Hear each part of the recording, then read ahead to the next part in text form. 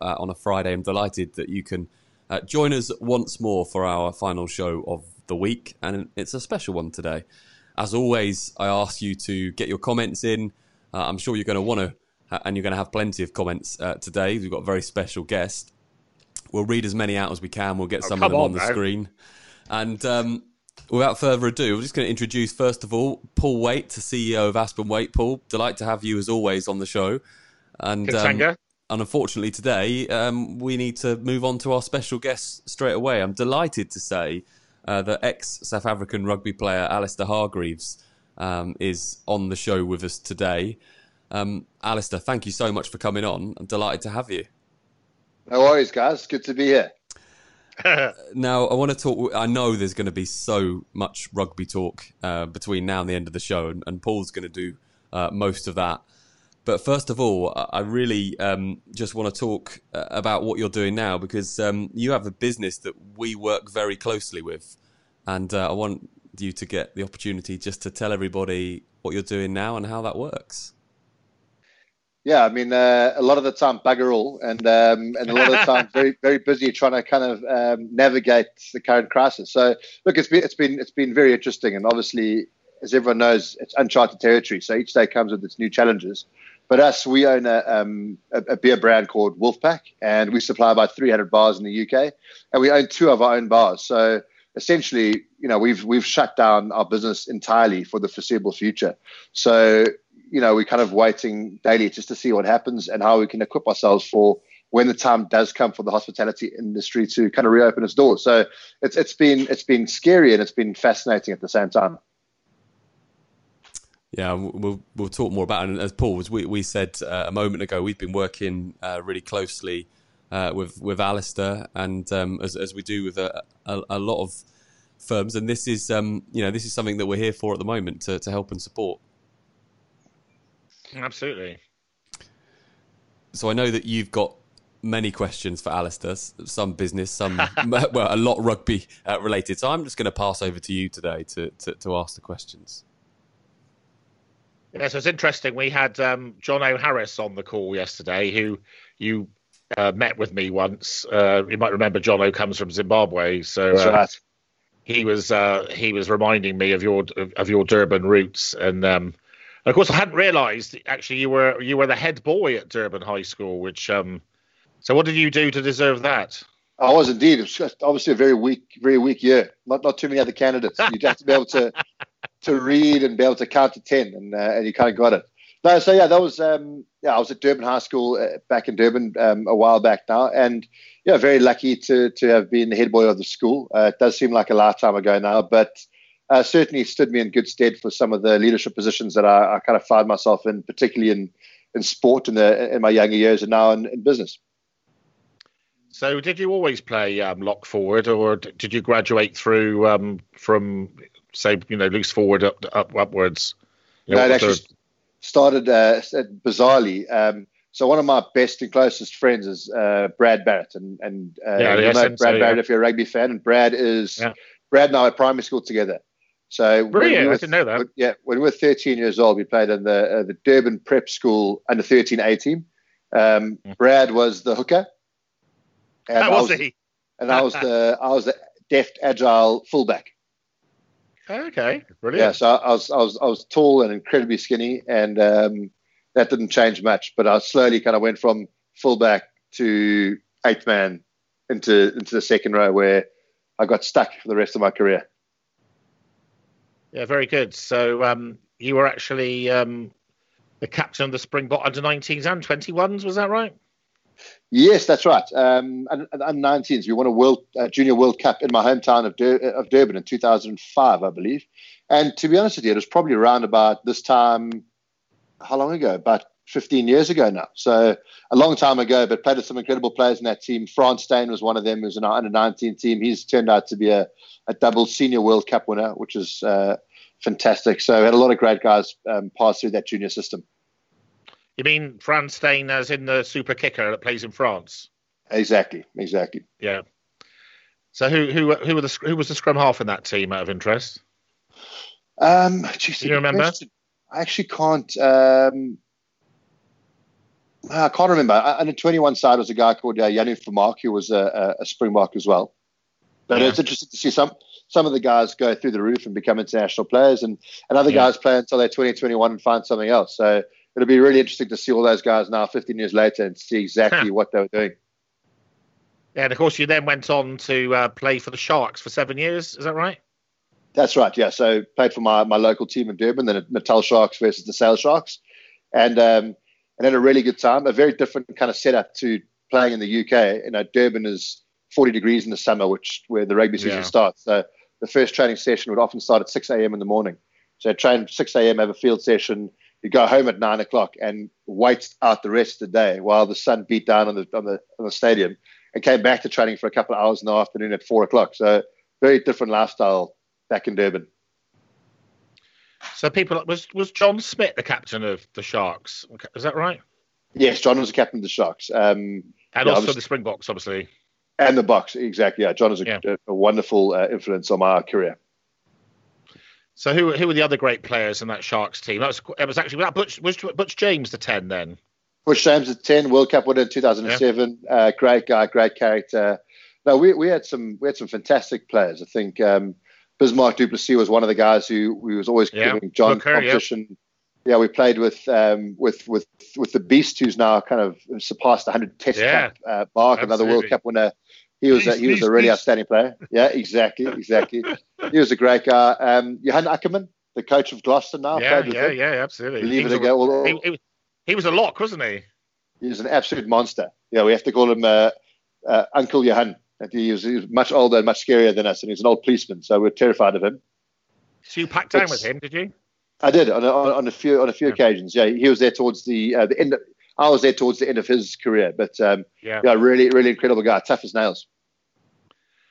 So, what was it like playing against the New Zealand and the Australian teams? Was that very different or special, or what? How would you describe that? Yeah, I mean, I only got 4 international caps, but I was lucky enough to count the All Blacks and Australia as 2 of those. And incredibly special. I think there's a huge, particularly in New Zealand, there's a huge rugby culture, but they play a very expansive and interesting type of game, that part of the world. So whether it was through Super Rugby or playing international rugby, it was always great touring those places, beautiful places, great places to go spend 4 or 5 weeks in tour. And always very, very, very tough. But I think the game was always played in a good spirit. I think, rugby people understand the ethos and the mantra of what sport's all about. So as tough as the games are, we always had a really good time off the field as well. And that's probably the part of rugby that I enjoyed the most, if I'm honest. So which team did you most enjoy playing against in the Super Rugby's calendar? Probably who was the worst team back in the day, the Lions. It only says, we really. No. I said which team did you enjoy playing? I said. Yeah, exactly. No, well, the teams that were first, because we knew we were going to give them 70 points. It's fantastic. That's a very cynical answer. No, I just think everyone always says, I used to really like the tough games. Why? I like the easy games. I win by 60 points, go have a few beers. That was the best. No, but I mean, there were teams that I enjoyed playing against, in terms of competition. I think we were in an era in Super Rugby where the Crusaders were kind of unstoppable for a while. Really brilliant team with the McCaws and the Carters of the world. They were great. The Blue Bulls team, kind of, which was the Victor Matfield, Farid Dupree era, when they went back-to-back Super Rugby championships, they were really, really good. And then when I came to the UK, I loved playing against the Northampton Saints. We had a really strong rivalry for a few years there in the kind of 2012, 13, 14 season. So, there have been some brilliant sides that I've had the privilege of playing against in my time. So I suppose it would be true to say that Saracens are a bit like Springbok United. Obviously a very strong South African influence in all aspects to do with the Saracens team. So is it who actually sort of first talked to you about going to Saracens? Which of the Saracens people did that? 2 of the guys that I mentioned, Brad Barrett and John Smith. So I think Brad always loved the Saracens, and he always told me about we connected often, and whenever he was back in Durban, we'd catch up. I got to know a lot about the type of club that it was and what they did and how they played the game, which I liked. And then I had a catch up with John Smith a few years before I joined, or maybe about a year before I joined. And John said to me, if I'd known I'd have this much fun, I would have kind of left sooner. And when I had the opportunity to go and play a season at Sarries, I wasn't quite sure what my future trajectory was looking like with the Sharks in Durban. I thought, let me go for a season, see what it's like, see if I can kind of get my head around the London lifestyle. And I've got to say, I loved it. I really embraced the culture. And besides all that's happened, apart from all that's happened in the last kind of 6 months of Saracens, I feel incredibly blessed to have been a part of the club, and they did wonders for me. Do you think is it easy for a South African to mix into English society, or difficult? What would you say was more true? Interesting question. I mean, I didn't find it particularly hard. I think as a rugby player, particularly, you come into a very much a family environment. You know, you work in very close proximity to these people, and you train incredibly hard together, and you go through some really rich experiences. So that naturally gives you a friendship circle, no matter where you're from. You know, we had a few Argentinians in our side, and Juan Figler and Marcelo Bosch, you know, guys from all over the world. When you put them in a team environment, I think it's a real mechanism to bond. So, yeah, I felt very included in the kind of the UK social landscape, so to speak, from the start. I love the references to social. So obviously having fun is quite a big part of your life, I guess. Yeah, I mean, I think so. Look, I think certainly when I started playing rugby, it was a game. You know, it's sport, and you know, you play your hardest and you train your hardest, but you want to make sure you make the most of that. And my view, sometimes to my detriment, was this is not going to last forever. So I've got to make sure that I take every single bit of joy and fun I can out of it. You know, and obviously it's trying to toe that balance between being a consummate professional and making sure you don't push that too far. And I definitely got it wrong at times. But I look back with a wealth of memories, both on the field and off the field, which I'm incredibly grateful for. And I presume you played in the first of the Heineken Cup successes, did you? Yes. Unfortunately, I didn't play in the final that year. I was still officially the club captain, but I played at the games in the build-up, and then I was injured for the final. But yeah, I was part of the squad for that. And it was an incredible culmination of probably a decade's worth of really hard work and perseverance. What was Owen Farrell like to play with? I think he's epitomizes this new generation of young professionals where, you know, he is absolutely passionate about every detail of the game. So he understands his own position and his own role, but he also understands everybody else's roles and what they should be doing, and can read a game very well. He's a student of the game, and certainly works harder than anybody. Well, let me put it this way: there were very few people that I played with that would have worked as hard as Owen did. And of course, the owner Nigel Ray, who's invested millions of pounds into rugby and the Saracens, has also been very supportive of you as a person, hasn't he? Yeah, Nigel's been fantastic. He's been a great influence on us, and I think it's very sad to see what has transpired with him and Saracens in the last few months. And of course, there is accountability that needs to be taken. But all I can speak for is, from personal experience, Nigel was an incredible flag bearer for the club. I think the way he handled people, families, and players was fantastic. And obviously, you know, he's been a huge support off the field as well. He's an incredibly wise man. He's obviously done very well in business. And to have a mentor like that has been beneficial, both from a rugby perspective, but also a kind of a business perspective as well. Do you think, as an ex-player, that there was a bit of a witch hunt against Saracens, or do you think it's justice which is more relevant? Look, I think when you're at the top of the pile, the microscope is on you. So do Saracens deserve the punishment that they got? I think they were wrong. They were found guilty. That speaks for itself. So I think it's fair to say that there should have been punishments and there should have been repercussions. But I don't think that it was dealt with very well from either side of the spectrum, to be honest with you. I don't think Saracens dealt with it well, and I don't think that the PRL dealt with it very well. So because it was unprecedented, there were kind of new rules, you know, seemed to be put in place at every step along the line. So look, ultimately, I think it was a disaster, not only for Saracens but for the game of rugby as a whole. And I think Saracens have started to take accountability for their mistakes. And all I hope that is, at some point in time, once this crisis is over, we start to look at rugby as a whole and what's best for the unions, the players, and the future of the game. I hope that Saracens can get back to making playing a positive part in the whole ecosystem. Yeah, I think leaving aside the sort of the technical aspects about whether rules were infringed or not, I think my overall view as a Democrat, actually, a Democrat and a passionate believer in the free market, is I can't really understand what's wrong with one club having more money than another club, for instance. And if you look in the world of football, for instance, we're now talking about Manchester United possibly signing Harry Kane for £200 million, which is a multiply bigger than the whole salary cap that's allowed for a Premiership rugby club. So I personally can't see what's wrong with one club having no money, one club having a bit of money, another club having lots of money.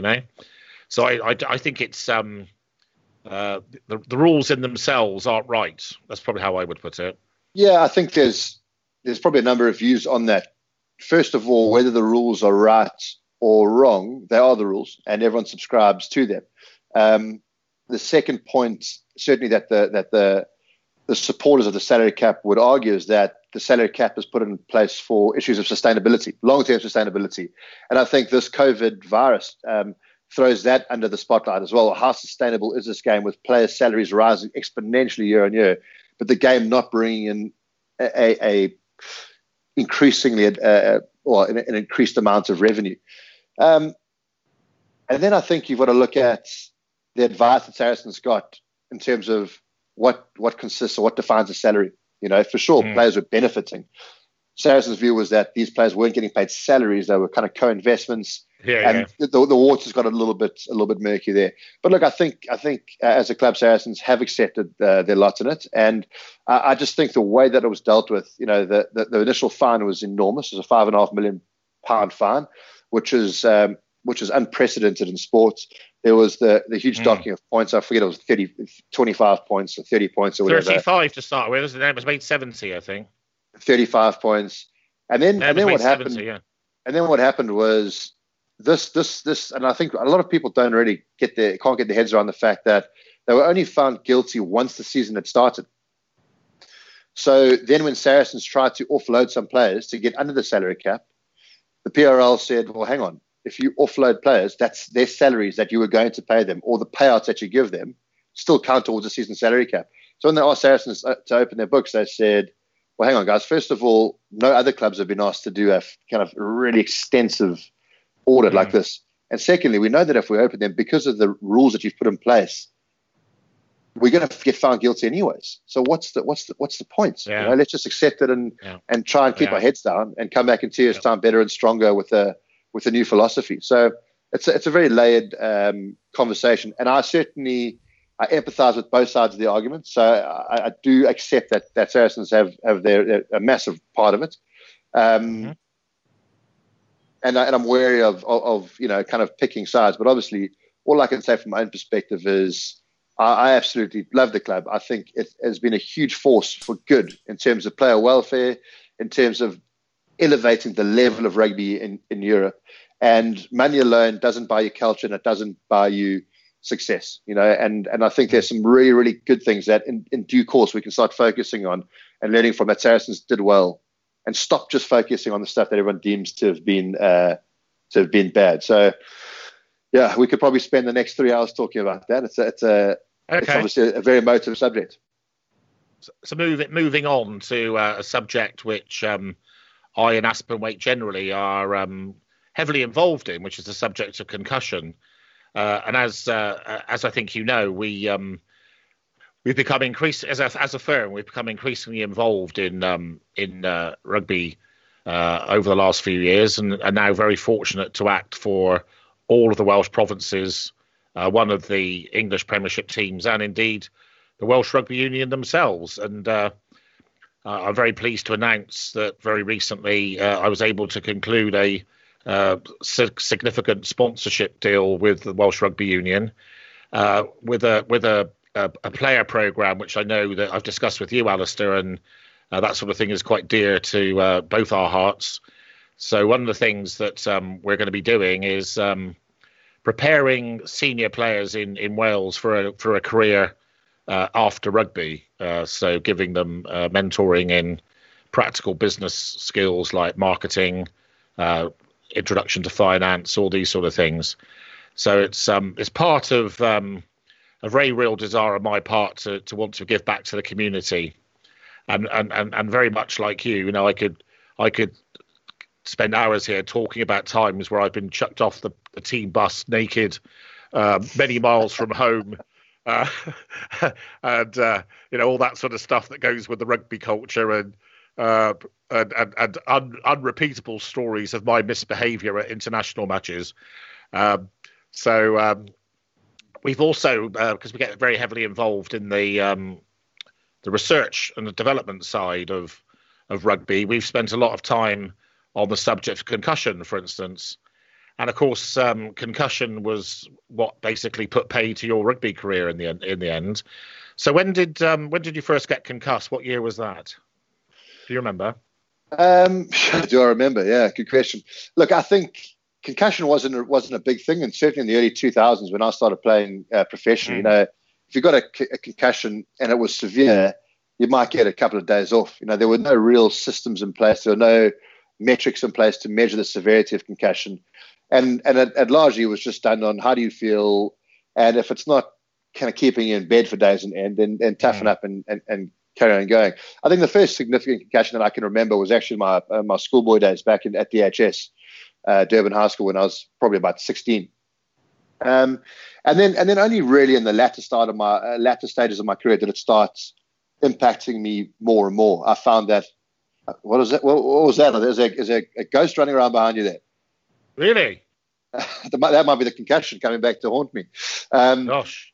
But no, look, I think the more I got concussed, the more I lost my propensity to be able to handle contact. So at first, you know, one of my first concussions, I think it was James Haskell, kind of caught me with a high shot back at Vicarage Road, and got stretched off the field and was fine, and kind of got over the symptoms in a couple of days and was good to go in 7 days' time. But then I found that I was getting concussed and I was getting knocked out at like incidents that were quite innocuous. And towards the end of my career, I had a 6-month layoff from rugby just because I had these repeated concussions. And I came back, trained for a few weeks, and then a good friend of mine, I ran into a good mate of mine, Michael Rhodes, at a training session, kind of glanced his elbow, and I just was completely out like a light. And I just thought, hang on, this is not worth it, you know. And I started I stopped relishing the challenge of playing a game, and I started being a little bit fearful about what the repercussions of another knock, you know, might have on my life post rugby. And that's when I was like, hey, hang on, enough's enough. I've had a great career. It's time to be sensible. Think about the family, think about the future, and crack on to, you know, what comes next. So obviously, what came next was you forayed into business and became the owner of a microbrewery, notably with Chris Wiles, who I think the thing that strikes me the most about both of you, actually, from my perspective, is probably if it was the Far Show now, I don't know if you remember that, Harry Enfield would say, "You're bloody nice blokes," you know. And you know, I think, you know, you could actually say insufferably cheerful or something, you know. I remember my first impressions of Chris, because I obviously knew you first, were just how decent and humble and keen to learn he was, you know. No, he's not that nice. No, it's all an act. I know you don't believe that. No, I think, you know, we were very lucky to set up our own business, and I think it's through generous contribution of guys like yourself and Aspen Waite that allowed us to get into a position where we were surrounded by good people and we had good advice, and we're able to create a business off the back of our rugby careers. And just to go back to your comment about the work you do with rugby and in sport in particular, I think it's fantastic, because in this era of professionalism, when players are told from the age of 16, if you want to be a professional rugby player, you have to dedicate every single waking hour of your life to the game. It's very hard for people to get their head out the sand and to start realizing the impact of, you know, not having any skills outside of rugby and what that might have on later life. So I think that by bringing players into the work environment, by giving them these extra skills, I think it's not only valuable, but I think it's vital. And the other side of that is we need businesses to want to have the appetite to help sports people. Certainly not to give them things on a platter, because I don't buy into this narrative that because you played sport for 10 years, we're now going to feel sorry for you that you retired. I think I'm not allowed. I'm not sure if I'm allowed to say it, but I quite frankly think it's bullshit a lot of the time. I feel like during the 10 or 15 years while you're a professional, you've got to surround yourself with people that can teach you things, and give yourself a platform to be able to move into something new. But it does take businesses to take a leap of faith, and you guys have been fantastic to myself and Chris and Wolfpack, and over the last 3 weeks as we've tried to navigate our way through COVID-19, your support has been immense. Thank you. It's quite interesting actually about. I suppose one of the things that I'm reminded by when I deal with various different players is different attitudes. So if we take Dan Bigger, for instance, the current Welsh fly half, he's very opposed to the player development program. Not in totality, but he's very much a superstitious chap, and he thinks that the minute he starts thinking about life after rugby, he's going to go and get injured or something, So it's funny how you do get players like him who perhaps very much are living for the minute and aren't sitting there being very practical and saying, right, I'm going to prepare for the life that's surely going to come. Yeah, and I think it's a very much a cultural thing in all sports.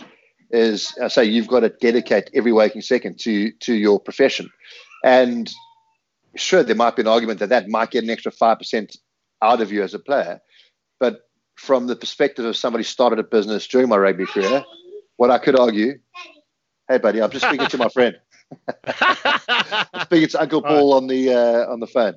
Here we go, got the little cretins running around trying to play the piano in the background and distract me. That's why it's live. Exactly. What was I saying? Oh, yeah. So I'd argue that as opposed to being a distraction, I think there's a lot of freedom in knowing that you are more secure post-rugby, and that allows the time that you spend at the training ground to be kind of more single-minded and focused. I think if you're sitting awake late at night thinking, what am I going to do next? What am I going to do next? That's going to take a toll on you somewhere. So I'd almost argue that having sideline interests, in the right I suppose in the right way and at the right times actually makes you a better rugby player.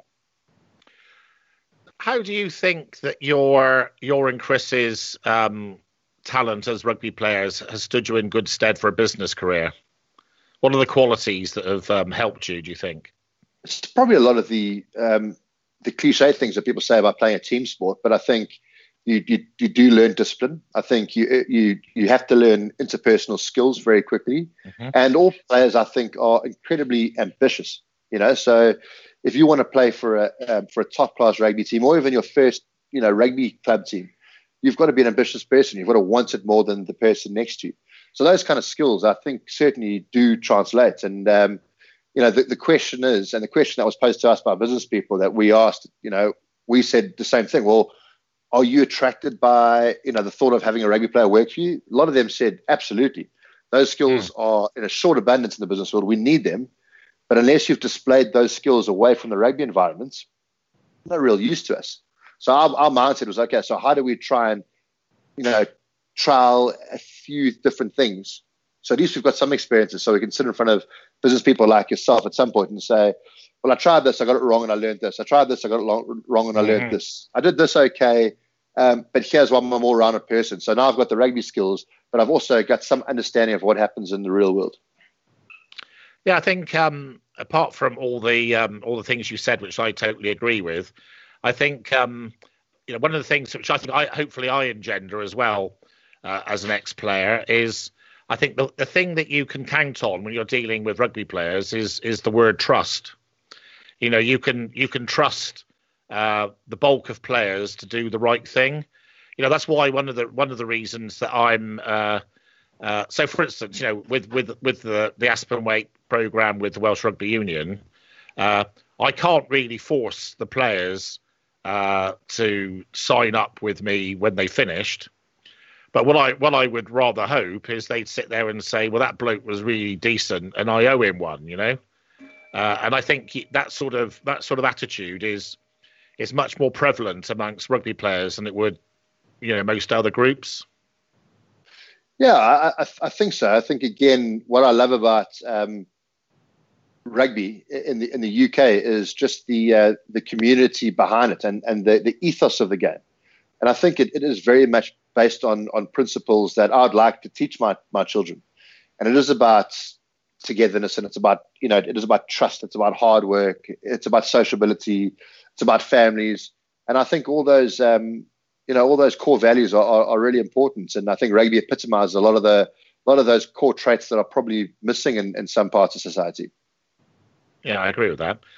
So obviously, over the fairly brief period that your company has been in existence now, you've enjoyed fairly rapid growth, I would say. Neo hockey stick growth. It's a good product. It tastes nice. People like it.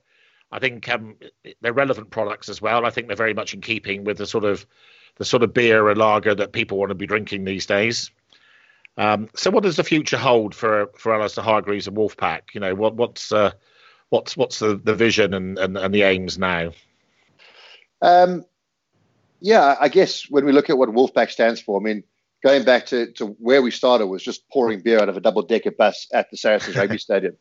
But we chose the name Wolfpack because that's what Saracens, kind of the team nickname was in defence, Wolfpack. And we thought, this will be fun. We now own 2 bars. As I said earlier, we supply about 300 bars in the UK. But what we really want to do is drive that relevancy that you mentioned. So what does Wolfpack stand for away from the rugby field? Well, it does stand about all those things that I've discussed, which is sociability. It's about togetherness. It's about community. It's about mutual bonds. And it's about this thought of working hard and playing hard, having an off switch. And that's where we come into it. So we want to sell beer that people want to drink. By the letter of the law, we are craft beer, small batch, and all that kind of stuff. But we think a lot of craft beer is pretty pretentious and inaccessible. So we try to make a really good lager that you can have 3 or 4 of, rather than 10% double hop chocolate chili stout that you have in the corner of your mother's basement. And we want to encourage people to get together and enjoy it in packs rather than individuals. So our message, and I think it's never been more prevalent now whilst we're under lockdown, is that as society, as people, we are social animals and we are better together.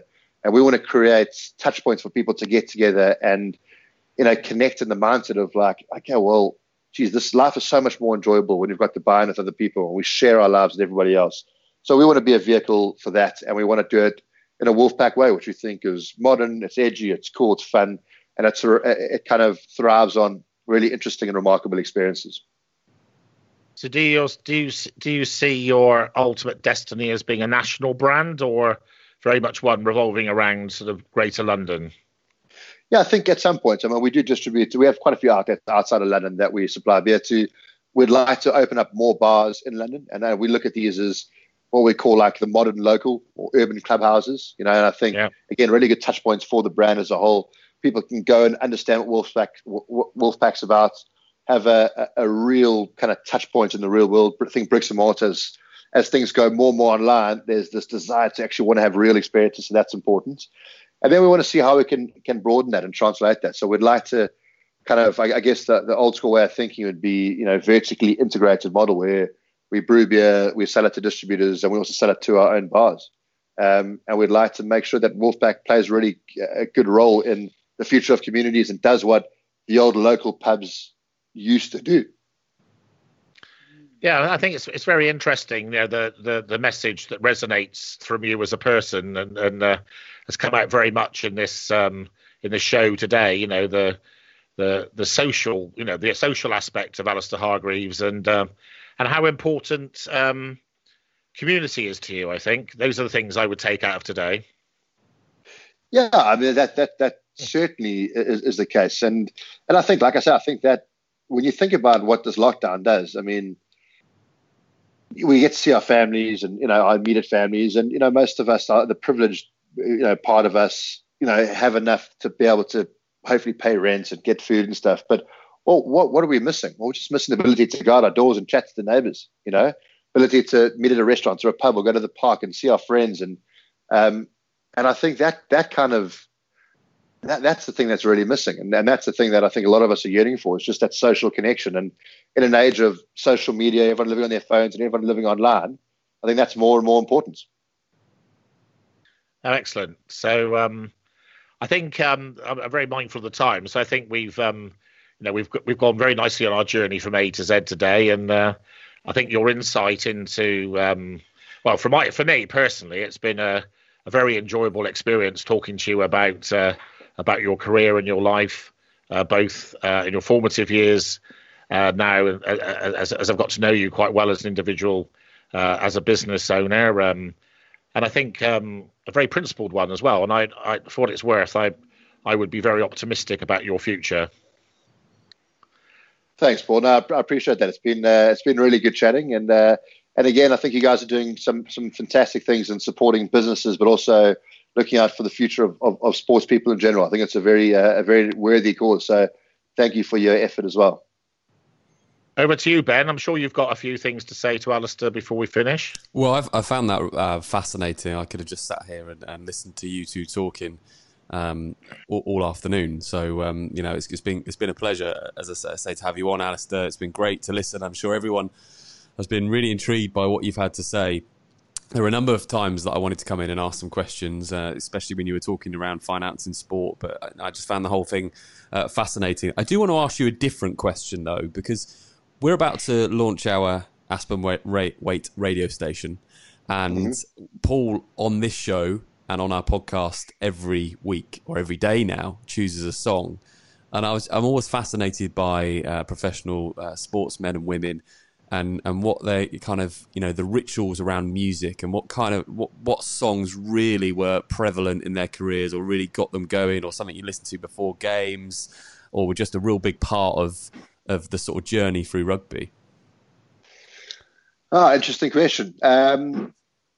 You know what? Like a lot of guys, you can imagine get super psyched up before a game of rugby and put on headbanging stuff, and the louder the better. And I always liked the mellow stuff. Weirdly enough, I know this is very obscure, but like going back to the under-19 World Cup days, I remember I used to listen to a lot of Bread. Like I was just like very weird thing before rugby game. There's this dude sitting listening to all these soft old songs, but I just kind of felt like, with all the intensity that is happening in the change room and before a game, something that's a little bit more downbeat, like soothed me and allowed me to focus on the role I had to perform on the pitch. So it was always like the quieter stuff that allowed me to just kind of zone into my own aura and what I had to do on the day that helped me get me going. If I was into head thrashing, like rock and roll, I tend to get a little bit distracted by everything and run on the field and do something stupid in the first 5 minutes. Did some of the teams that you were involved in, were there any songs synonymous? I mean, so for example, in football, I think Sweet Caroline is played in lots of dressing rooms, lots of games. It's a big sort of football anthem. Was there anything at the time that was quite big that the team would do after games, or? I don't know. Well, we had a Saracen song that we used to sing, which is more of like a war cry chant. No, I wouldn't say we had a team song per se. You can find it all over YouTube. There's a teammate of ours, Richard Barrington. He always used to hold a little sing song whenever he won a big game and stuff. And he's the world's worst singer by country, but a massive character. And he'd kind of get in the middle of this team huddle and sing all the sing-alongs that you'd know with what he'd like to call a remix. Change up the words and you jump from one to the other. So if you want to see a bit of terrible singing and good team culture, Google Richard Barrington Saracens and see the sing-alongs that we used to do in the change room. That was always pretty fun. Of course, Richard Barrington was a prop, or is a prop actually. I think still is a prop. Still is, yeah. And for to make it relevant, so my good mate JP was a prop and continued to play until he was about 45, if I remember rightly. Most latterly for Stothert and Pitt, which is a Bristol combination side. Yeah. Brave man. So just before we let Paul reveal his song for today, I just wanted to ask you a little just about your own music taste now. I'm sure they've changed over the years. What do you find yourself listening to when you get a quiet moment to put some music on? Yeah, well, because we're kind of entertainment hospitality, we kind of play our own music in our bars and stuff. But what I'm listening to at the moment is Future Islands. So that's probably my favorite band. There's a band called Tame Impala. A kind of alternative rock. Tame Impala's got a new album that I think is absolutely superb. Bombay Bicycle Club have got a new album which is pretty cool. So yeah, I kind of like, if I look at my Spotify list, it's like kind of new indie stuff and alternative stuff. I've got to have some edge to me as a craft brewer, right? Well, we'll certainly make sure that there's something on there that you'll love on Aspen Waite Radio when we launch in a couple of weeks. Paul, this is a great time for you to introduce your track. If you're listening on the podcast, you're going to get this played in a moment, and if you're not, we always encourage you to of course, go and listen to it at some point this afternoon, and Paul is going to reveal what that track is now.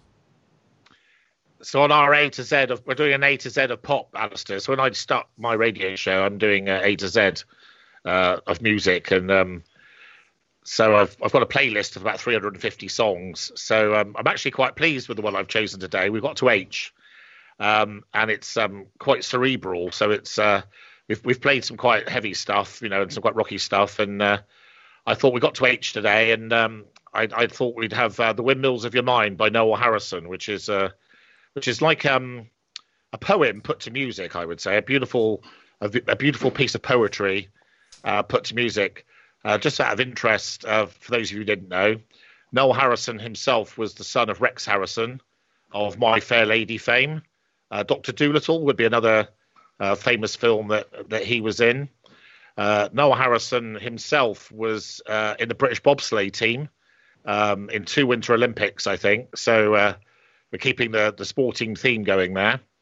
Enjoyed worldwide success with this particular song, which I say is it's quite a short song, but it's beautifully crafted with lovely words. And I thought it would be a nice song to end the week. Yeah, great song to end the week. I shall dedicate it to our good friend from Durban, who's now very much a centre part of getting people drunk in London. And hopefully again soon. Yeah, I was going to say, not drunk. This is 2020. We don't get drunk. We get happy. We get merry.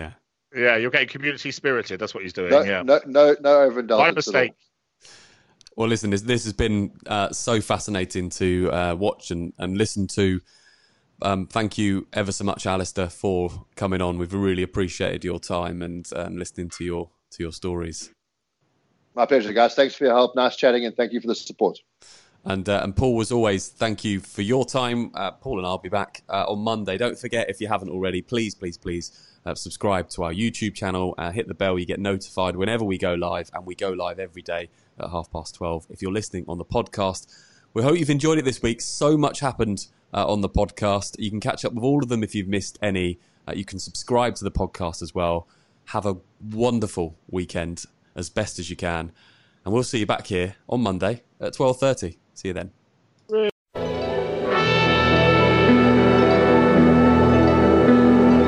Round like a circle in a spiral, like a wheel within a wheel, never ending or beginning on an ever spinning reel. Like a snowball down a mountain or a carnival balloon, like a carousel that's turning, running rings around the moon, like a clock whose hands are sweeping past the minutes of its face, and the world is like an apple whirling silently in space, like the circles that you find in the windmills of your mind, like a tunnel you can follow to a tunnel of its own, down a hollow to a cavern where the sun has never shone, like a door that keeps revolving in a half-forgotten dream, or the ripples from a pebble someone tosses in a stream, like a clock whose hands are sweeping past the minutes of its face, and the world is like an apple whirling silently in space, like the circles that you find in the windmills of your mind. Keys that jingle in your pocket, words that jangle in your head. Why did summer go so quickly? Was it something that you said?